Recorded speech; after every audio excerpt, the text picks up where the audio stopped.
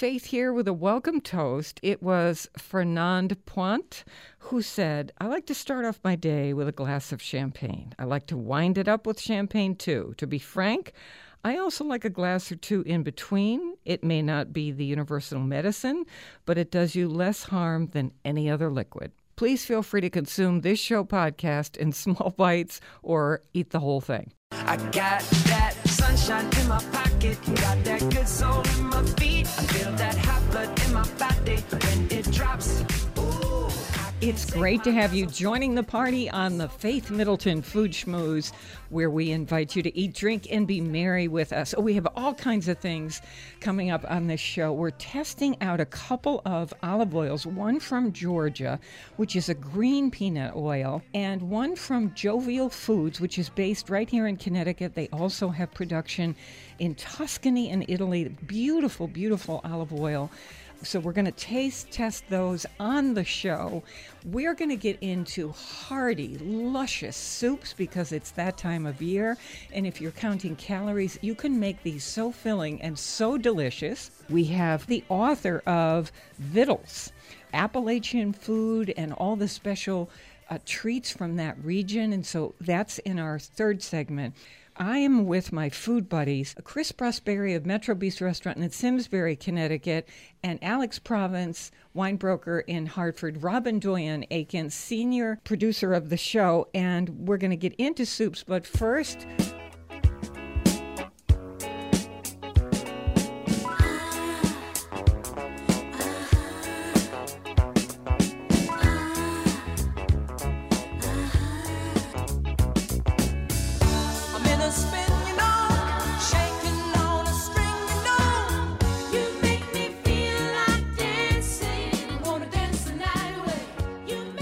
talk about drum roll, please. Our heart to heart. It is that time of year. If you want to surprise someone for Valentine's Day, earlier in the week, February 9th to be exact, we are doing it again. This is always a sellout. It's the Faith Middleton Food Schmooze signature event, our heart-to-heart champagne dinner dance. Where else can you go to a dinner dance? I think that's why it sells out, and the food is delicious.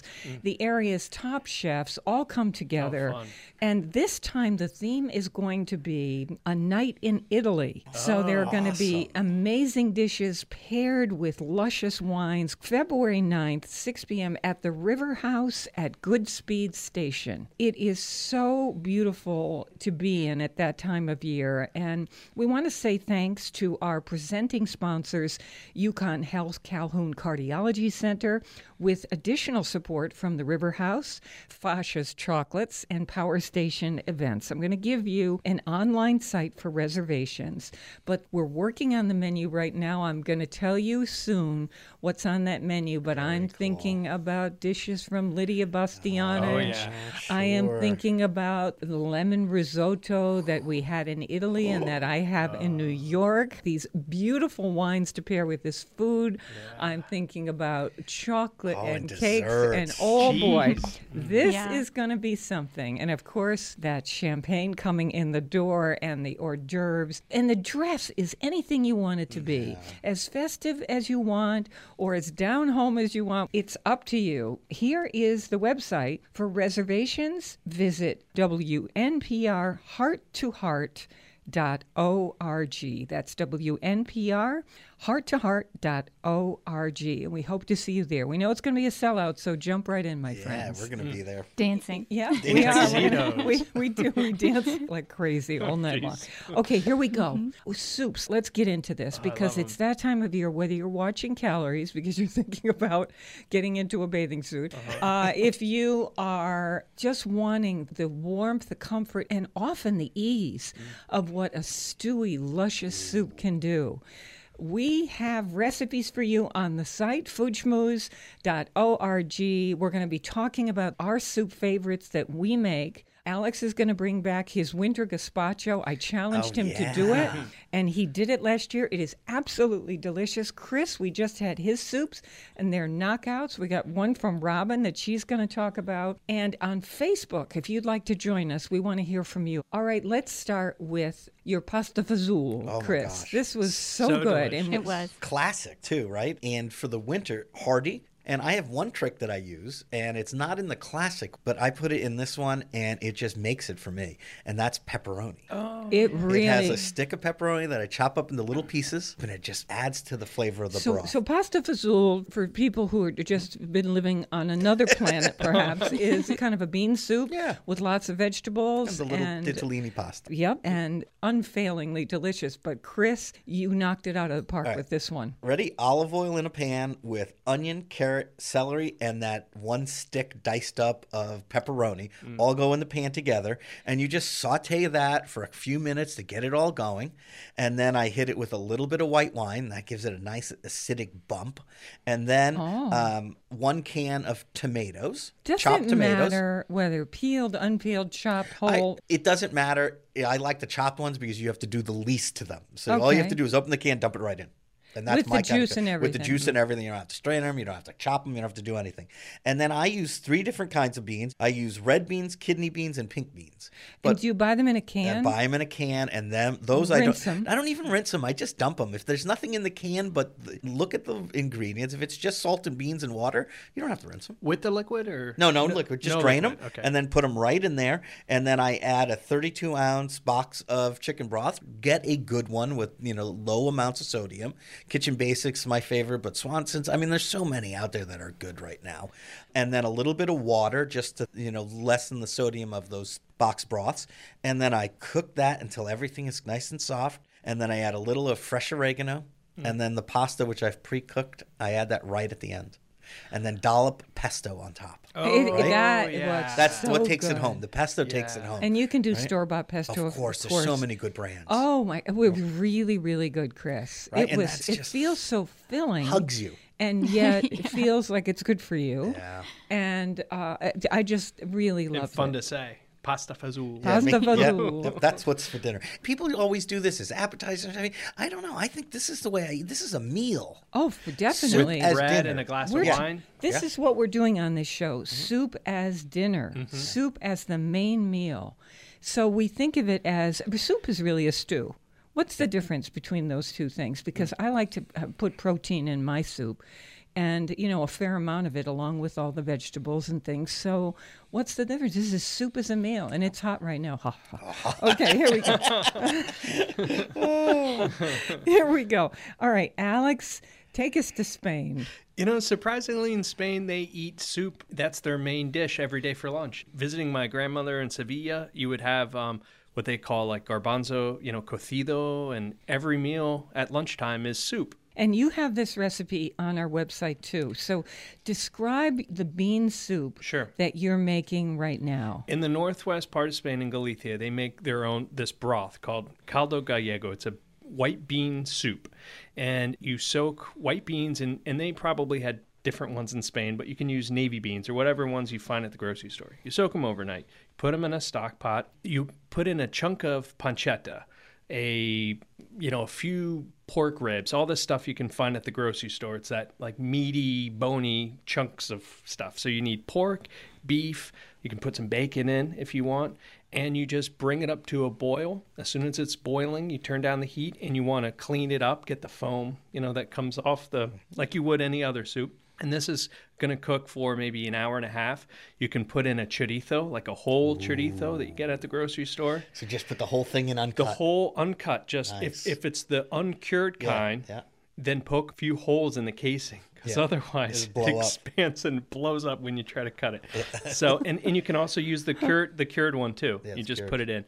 About an hour and a half in, 2 hours in, you can take a big, huge bundle of kale or turnip, greens or Swiss chard or spinach if you want, and this stuff is going to dissipate. You put in a huge amount. Cram it in there. And you fill it to the top of the stock pot, and it's going to seem like it's absurd, but trust me. Fill in there. And then you take some potatoes, and they'll peel the potatoes, and like my grandpa does, when they cut, they take a paring knife, they start cutting through the potato, and then when they get to the very end, they snap the knife so it comes off as a chip. And I don't know why they believe this, but they don't cut all the way through, and supposedly it thickens up the soup. But so you pile a couple of pounds of potatoes on top, you put the lid on, and you cook it for another 45 minutes to an hour. And what you get when you take the lid off is the greens have disappeared into this beautiful broth. Yeah. The beans are so flavorful and rich and nutritious. The potatoes just Oh disappear. my gosh. And I didn't mention anything about olive oil or garlic or onions.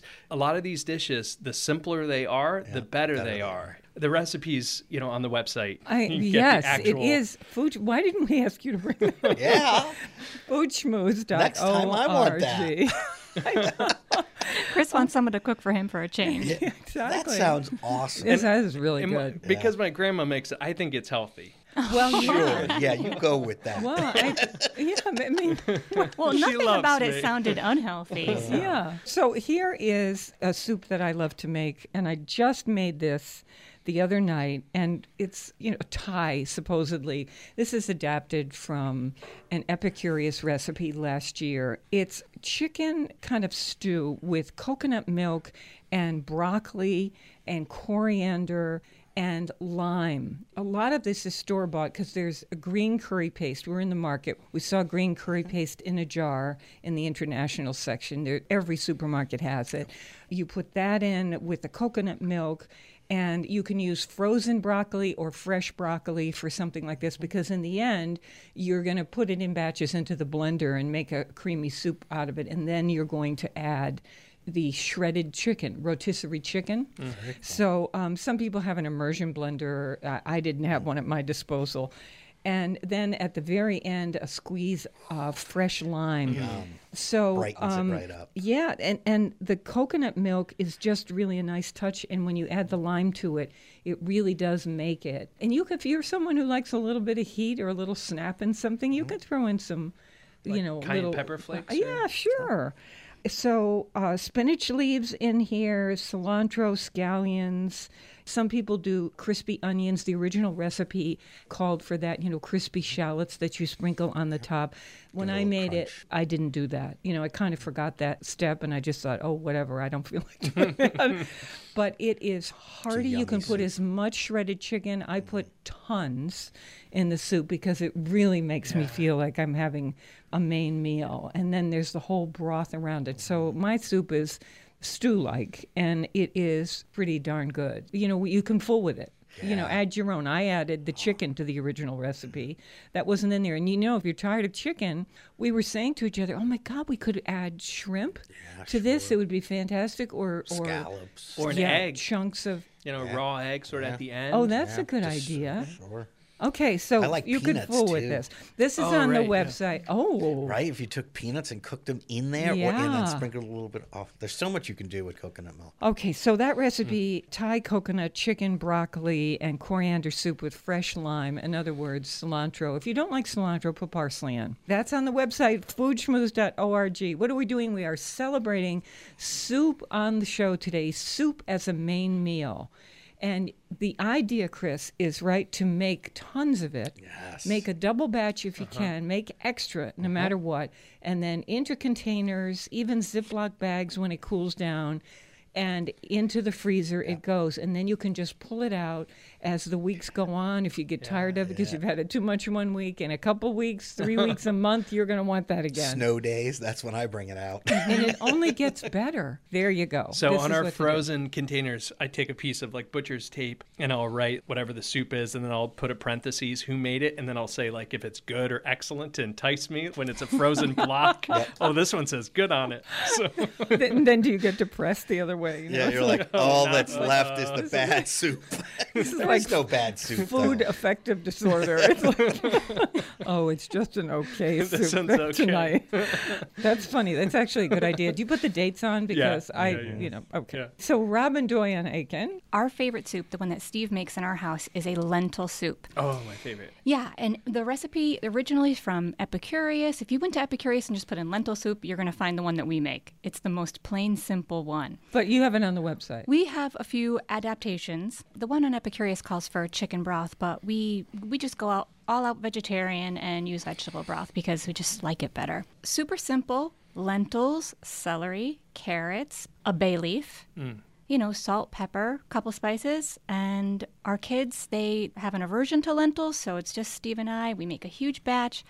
eat it that night, usually a Sunday night because we let it cook for a long time, maybe an hour it cooks for. We have half then and freeze the other half from later in the week. Do you vary it from year to year? I mean, do you find, you don't even look at the recipe anymore, you just start throwing it together and then find yourself adding things? By now, it's like Steve kind of sticks to his basic one because we've got it the way we like it It's now. a tradition. Yeah. Steve makes it the same way every time, and I love it. I look forward to it every time. I know. And do you freeze? Yes. I see that you can play with yours too, just the way you can play with any of these soups we've been talking Yeah, about. I've seen. I was thinking hers putting like chorizo sausage like he had in the bean He soup. wants to put it in I know everything. you gotta have it. And I would add 1 clove of garlic. Garlic, yeah. But not chop it up so you can fish it out after. But what I like about Robin's, besides that it just sounds good and its simplicity, I like because you're going to be able to taste all the things in it.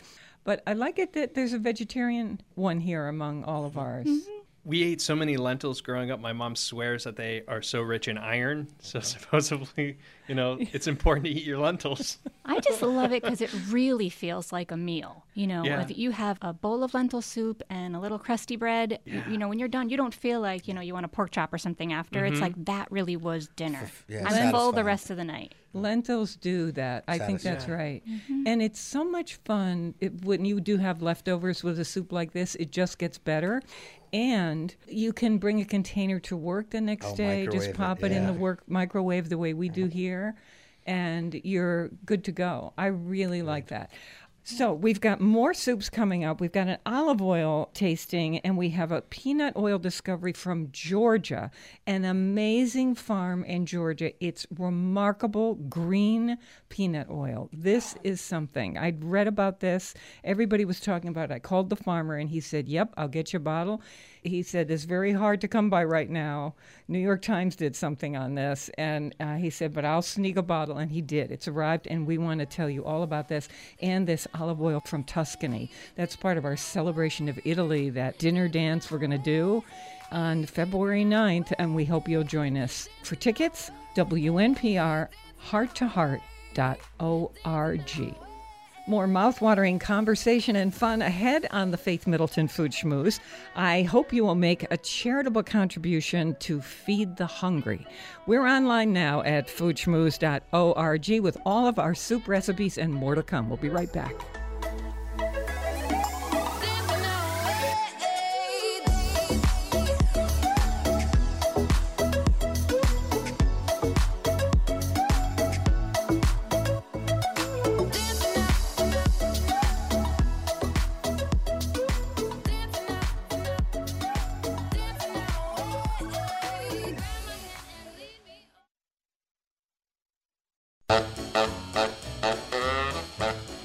Beans and cornbread. Beans and cornbread. Beans and cornbread. Beans and cornbread had a fight. Beans knocked cornbread out of sight. Cornbread said, now that's all right. Meet me on the corner tomorrow night. I'll be ready. I'll be ready tomorrow night. I'll be ready. I'll be ready tomorrow night. I'll be ready. I'll be ready tomorrow night. That's what Beans said to cornbread. We have a free podcast for you, meaning you won't miss a drop of pleasure on this show. It simply means that we can send you the show. You sign up for it once, and then boom, it just arrives on your smart device, and you can listen whenever you want on your schedule. It's the way more and more people, So as in convenient. almost It's the way I do everybody does it now. So you just go to foodschmooze.org, and you'll see that it just says sign up. And it's not a way for us to send you 15 million things. We just give you the podcast. So we are always online, as you know, at foodschmooze.org. And I'm with my treasured food buddies. We have a new one. who's just joined us.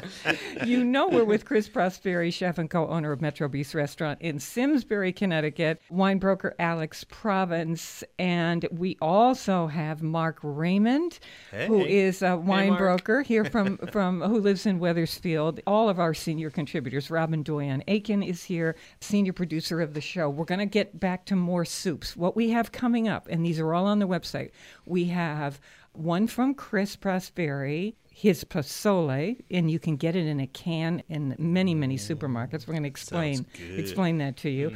I challenged Alex Province last year, was it? Or Yep. Last year I said, I challenge you, since you have the award-winning summer gazpacho, can you use canned tomatoes and make a killer winter gazpacho? And he did it. It's fantastic, and we're repeating it this year. So Alex is going to tell us about that. And Mark, you're going to tell us about Cullen Skink. I just love the name. Say it Cullen again. Skink. Cullen Skink. This is the food of my people. This is from Scotland. Yes, Scotland. Cullen Skink. Oh, just it is love so good. I You just love saying You it. just want to make it. I just want to tell people that's what's for dinner. Cullen Skink.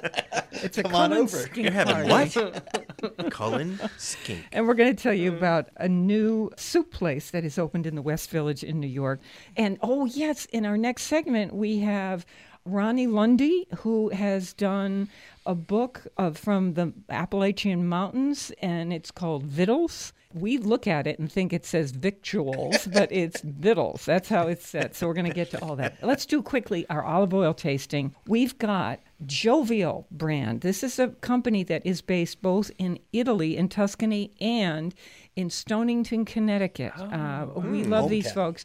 And you know we love Ariston olive oil from Greece. Beautiful stuff. And the person who brings that in, Tomas Dukas, lives in Weathersfield, and he introduced that oil to us Years ago. Still Still and we love it. are persistent champions of that olive oil. It's terrific. Here's a new one. This is Jovial. This isn't brand new, but their new season of olive oil has just come out. And this is organic, extra virgin olive oil, first cold pressed.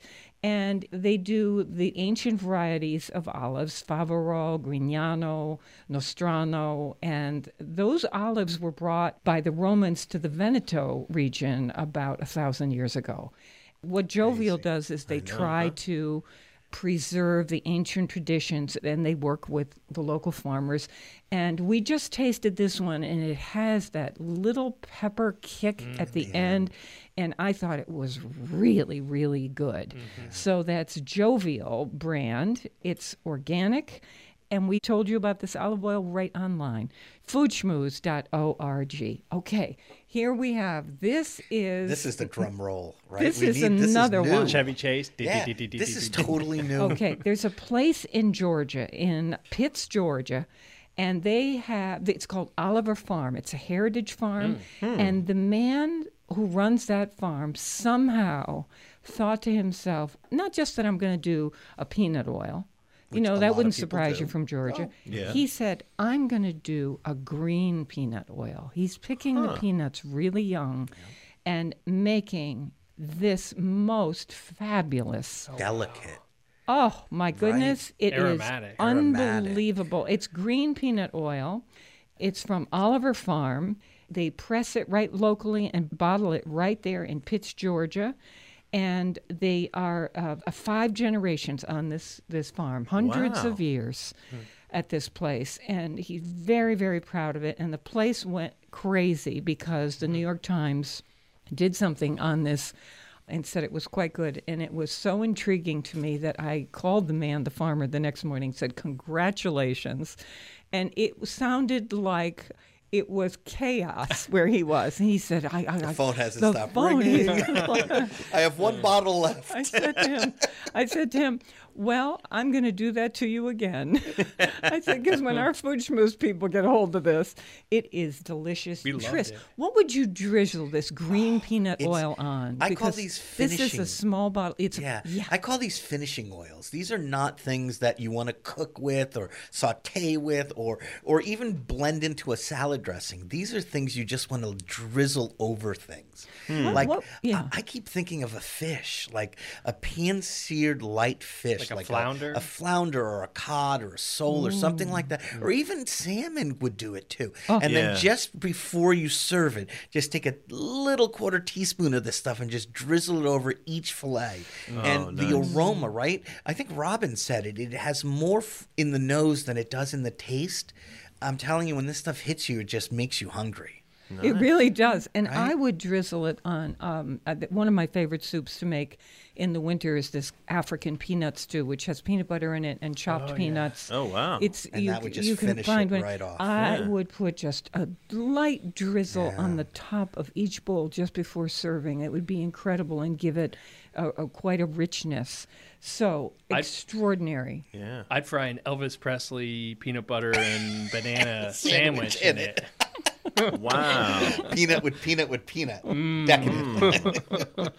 Okay. No, I think everyone needs to try this because it's a new flavor. So for we me, have right? all of these. Really We have neat these stuff. posted on the website right now, foodschmooze.org. Okay, here we go. We want to get back to soups. And Mark has got quite a doozy over there. So we're going to get to that. But we want to talk with you on Facebook about what soups you are making. I mean, what is your... This is soup as a meal. Do Tis the you season. have a soup as a meal that is filling, is luscious? This isn't about deprivation. This isn't about just sitting around having a broth. No. You want to feel like you're having a meal. Yeah. Yeah. And a lot of people are concerned with calories this time of year. And I think these soups are a great way to feed yourself richly and yet not get overwhelmed. They're very filling. You need to make them Feel delicious. satisfied. They're satisfying. Some people get very into cleaning the toxins, as I never know what that means from their bodies. And I think, isn't that magical? Isn't that what your liver does? And so they just like clear broth, and I think more power to you, but Yeah. I can't do that. I'm just looking around for what For the brownies on the now counter. it's time for an ice cream sundae is what I say if I just have broth. Anyway, I just love the whole idea of just warming you up for that. You know, it's a snowy day on a Sunday afternoon or a Saturday or any day for that matter, and you just get to warm up and have a nice and we were saying warm earlier, bowl Mark, of soup. yeah, you can do extra. You don't make a soup without doing extra because you can just throw it in the freezer and have it all the time. And so, And Alex was saying when we ate the soup, as soon as we finished, he's like, I'm warm. I'm hot. I'm like, it warms you up from the inside out on those chilly days where you can't, like we had one the other day where it was just raw outside. Oh, Not yeah. cold, but that raw feeling you could never warm up. You eat a bowl of soup like these, and then all of a sudden you warm up from the inside out. Think It's of all just- the money you save on the thermostat. Just eat hot soup. Keep the house at 55. All day long.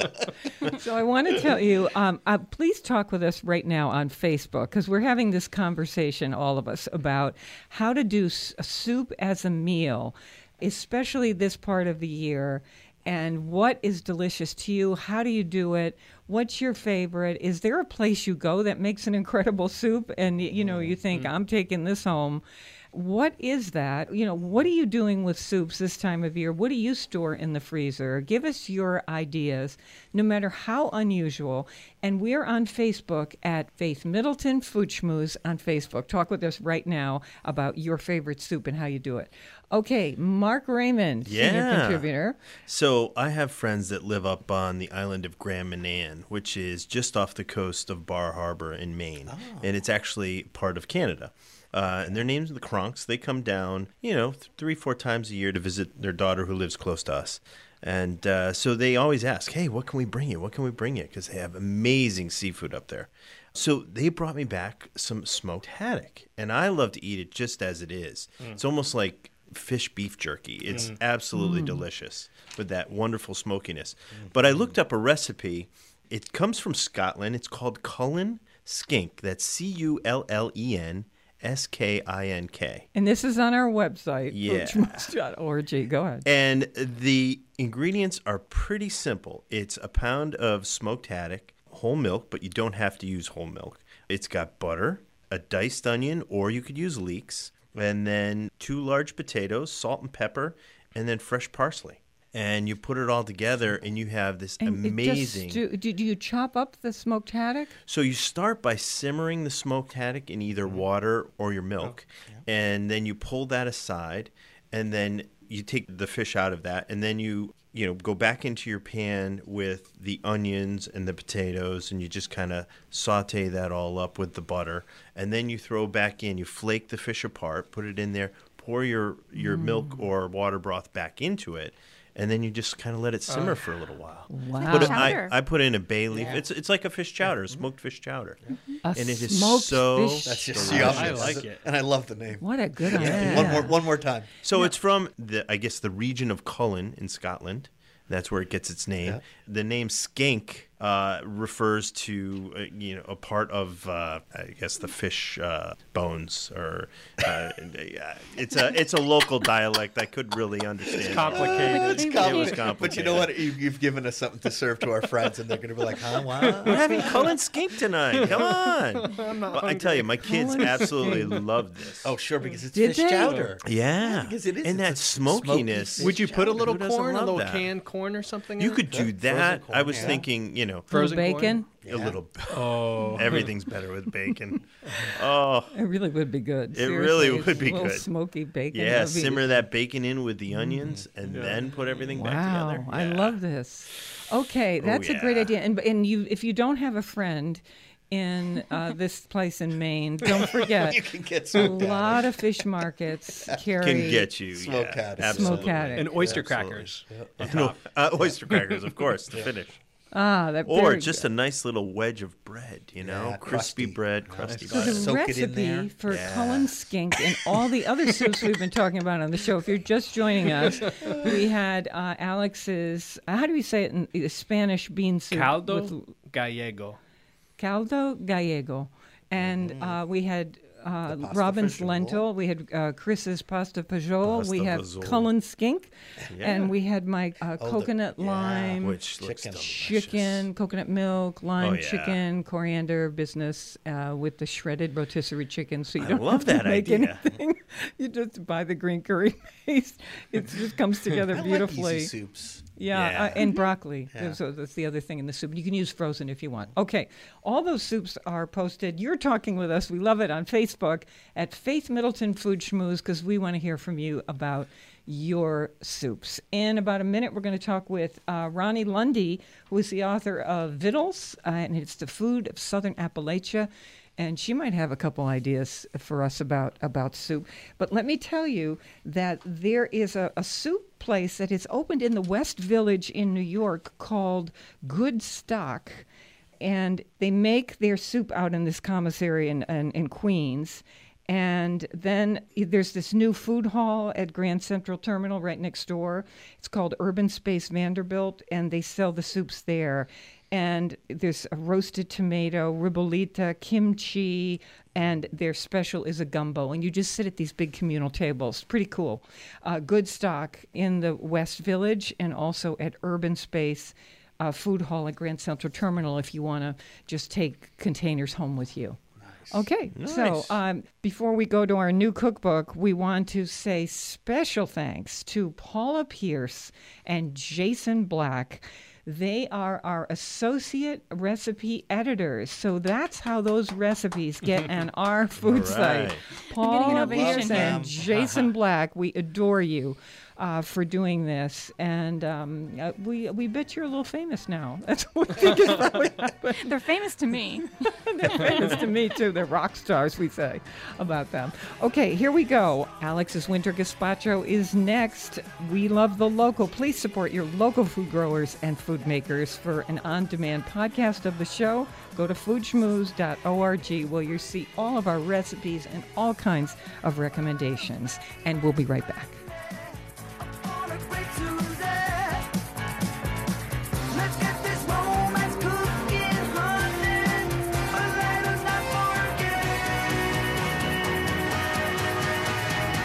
Pasties are minestrone, served up with Parmesan cheese. Then there's a cold lasagna, suspended in deep freeze.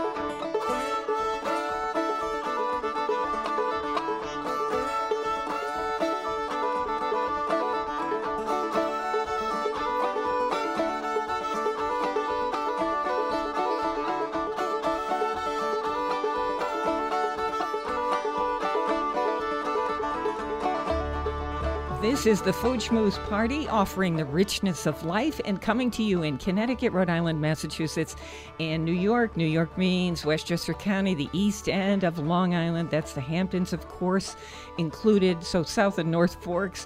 The senior producer is Robin Doyon-Aiken, and to hear the show on WNPR, it airs Thursdays at 3 and Saturdays at noon. You can see everything we talk about, all of our curated recommendations at foodschmooze.org. That's where everybody goes, and we love talking with you there and on Facebook.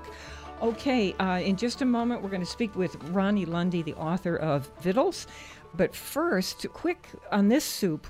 Alex, I challenged you last year to make a winter gazpacho. So how could you take canned tomatoes and turn it into something we love as much as we love summer gazpacho? And you did it. So we're going to bring that back again this year. That recipe is on the site. Tell us how you did it. It's so easy. So on a big baking sheet, take garlic, some onion, little onions that you roughly chop, a red pepper, some potatoes that you peel. You're going to coat it with olive oil, a little salt.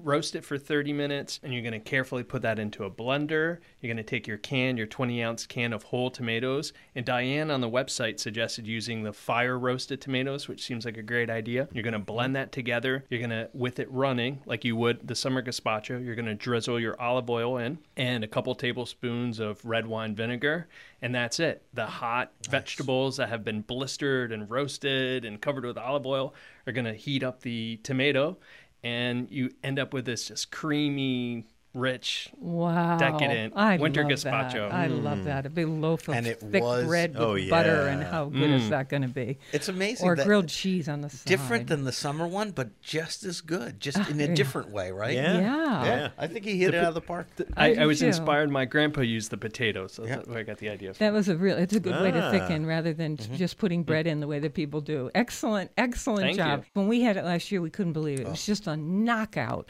So on the website for you right now, foodschmooze.org.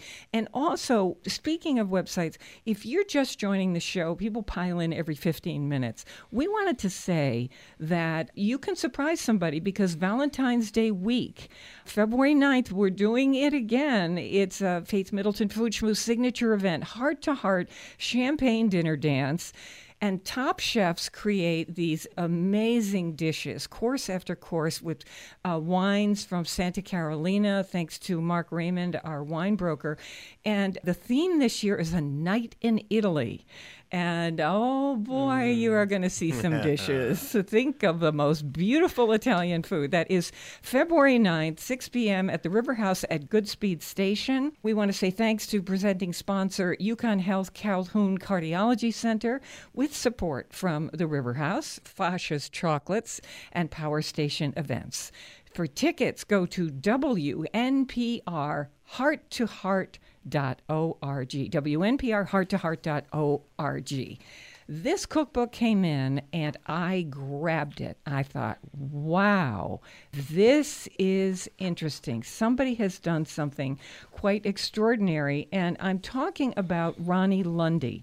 She has done this book called Vittles. And it's spelled, it looks like victuals, but only some Yankees would say that, I think. We're talking about Vittles as it's known in Appalachia or Appalachia. So Ronnie Lundy is with us, and she is going to talk about the Appalachian mountain culture and the food that comes from there. We're talking about Kentucky and West Virginia and the beautiful, beautiful food that can come from this region. Ronnie is from Corbin, Kentucky, and has been chronicling the people in southern Appalachia for a long, long time. She's a cookbook author and has been doing recipes in other cookbooks.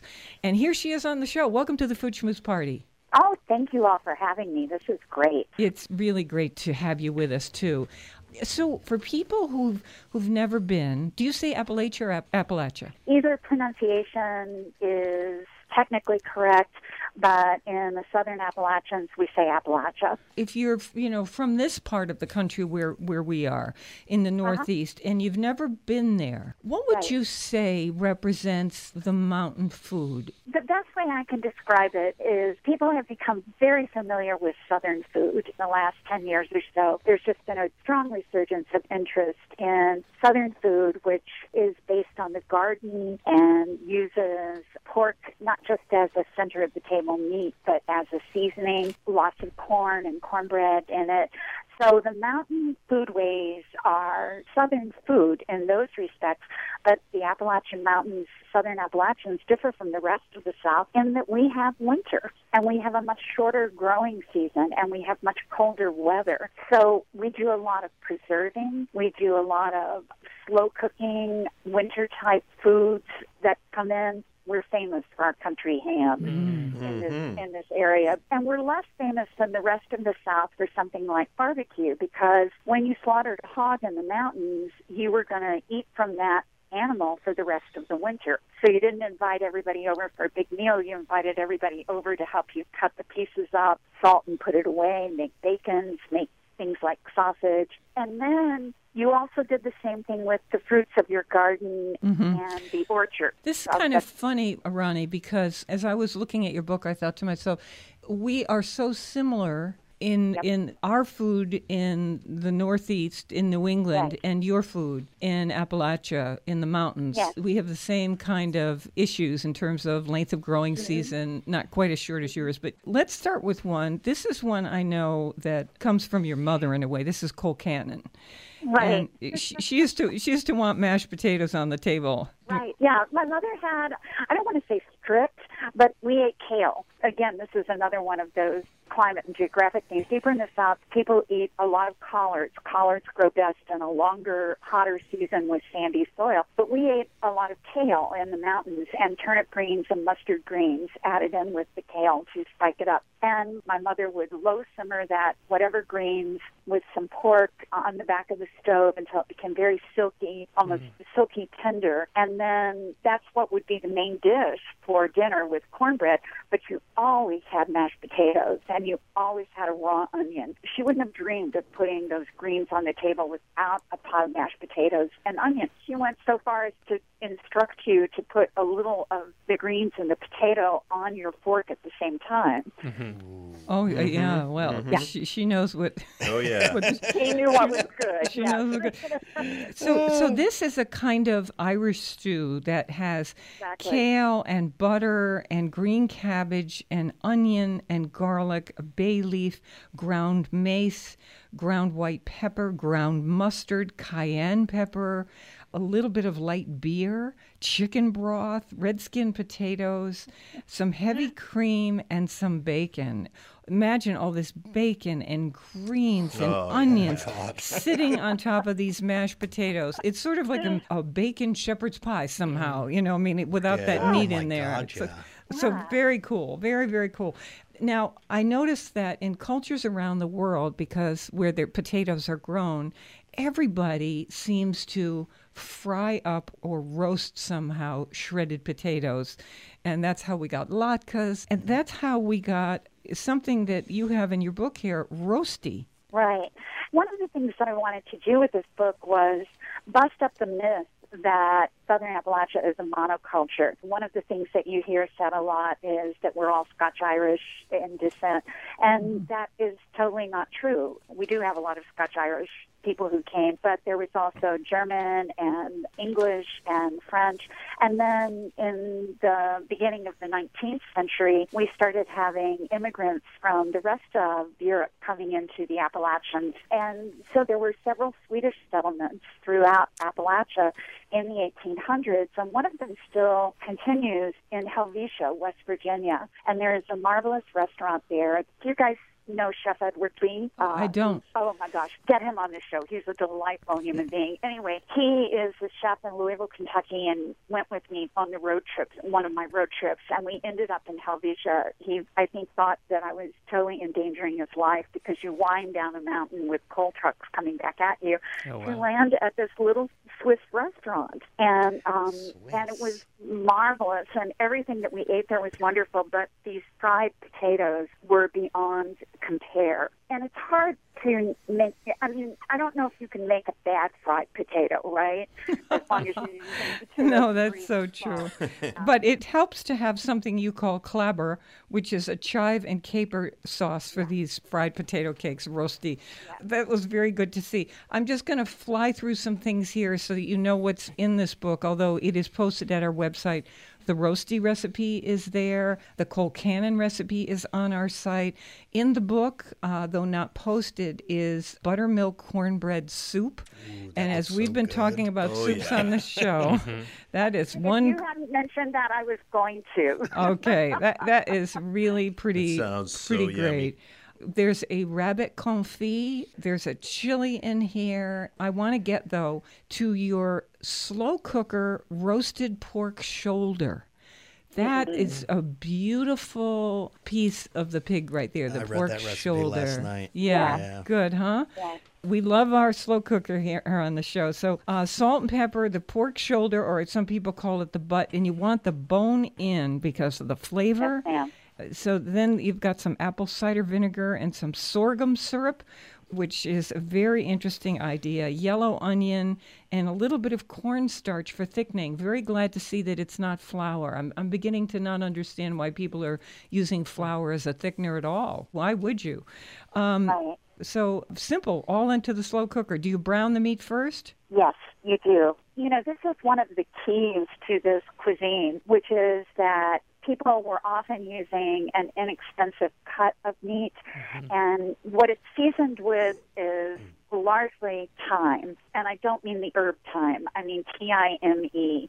You're browning that meat, you're having salt and pepper, you're having a little bit of these aromatics added to the broth, but what's really happening is the meat is seasoning itself. It's in that slow cooker, it's at a low temperature. Before the days of slow cookers, it would have been on the back of the stove, covered in a pot while you went about your work, and as time goes by, I guess we should cut into music here, right? The sinew of the meat begins to break down, and that, I think it's probably collagen, adds flavor. The bone adds some substance and strength to it, and the fat that's on the meat seasons it as well. It becomes, it's alchemical. You know, it's the way that magicians used to try to take a base metal and turn it into gold. That's what happens with this inexpensive cut of meat when you give it that kind of time. Can I say something, though? Because the Blue Ridge Mountains, there are people there where you are who pasture the pigs. They raise them humanely. They raise heritage breed pigs. So the flavor of that pork has got to be just out of this world. Oh, yeah.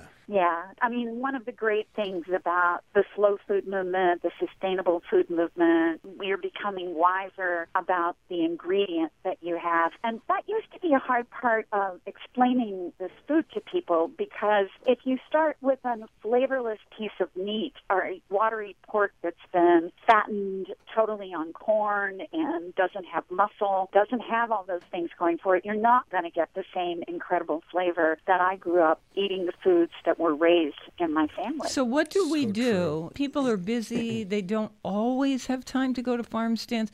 Chris, what do we do to come as close as we can to what I just described? I guess you go to a local farm if you can. Yeah, or you go to a butcher shop or a supermarket that has a good meat case, and you start asking, you know, do you have anything? A lot of places are starting to bring in local meats and stuff because if it's USDA slaughtered, you can sell it in supermarkets and stuff. It's not a lot, but every once in a while you do find it. You do. And you look for, I mean, you can also look at the meat itself, and sometimes I find we have a grocery that caters somewhat to the Latino population in the mountains, and I find really good cuts of meat there because a lot of times they're the ones that, you know, I like this pork shoulder that have the bone and the fat and those things still attached because that's how people still cook. Yeah.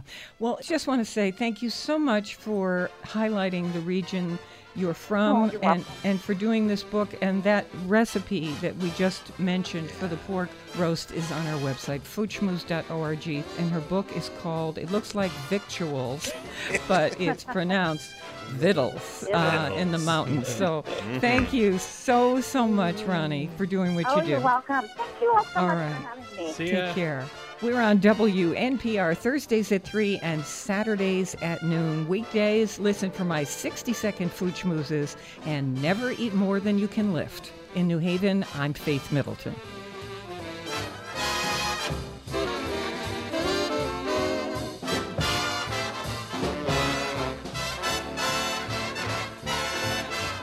Everybody eats when they come to mind. Thanks for listening to the podcast on your schedule. And when you need a little party in your life, we're here and online all the time at foodschmooze.org. And of course, also on Facebook at Faith Middleton Food Schmooze.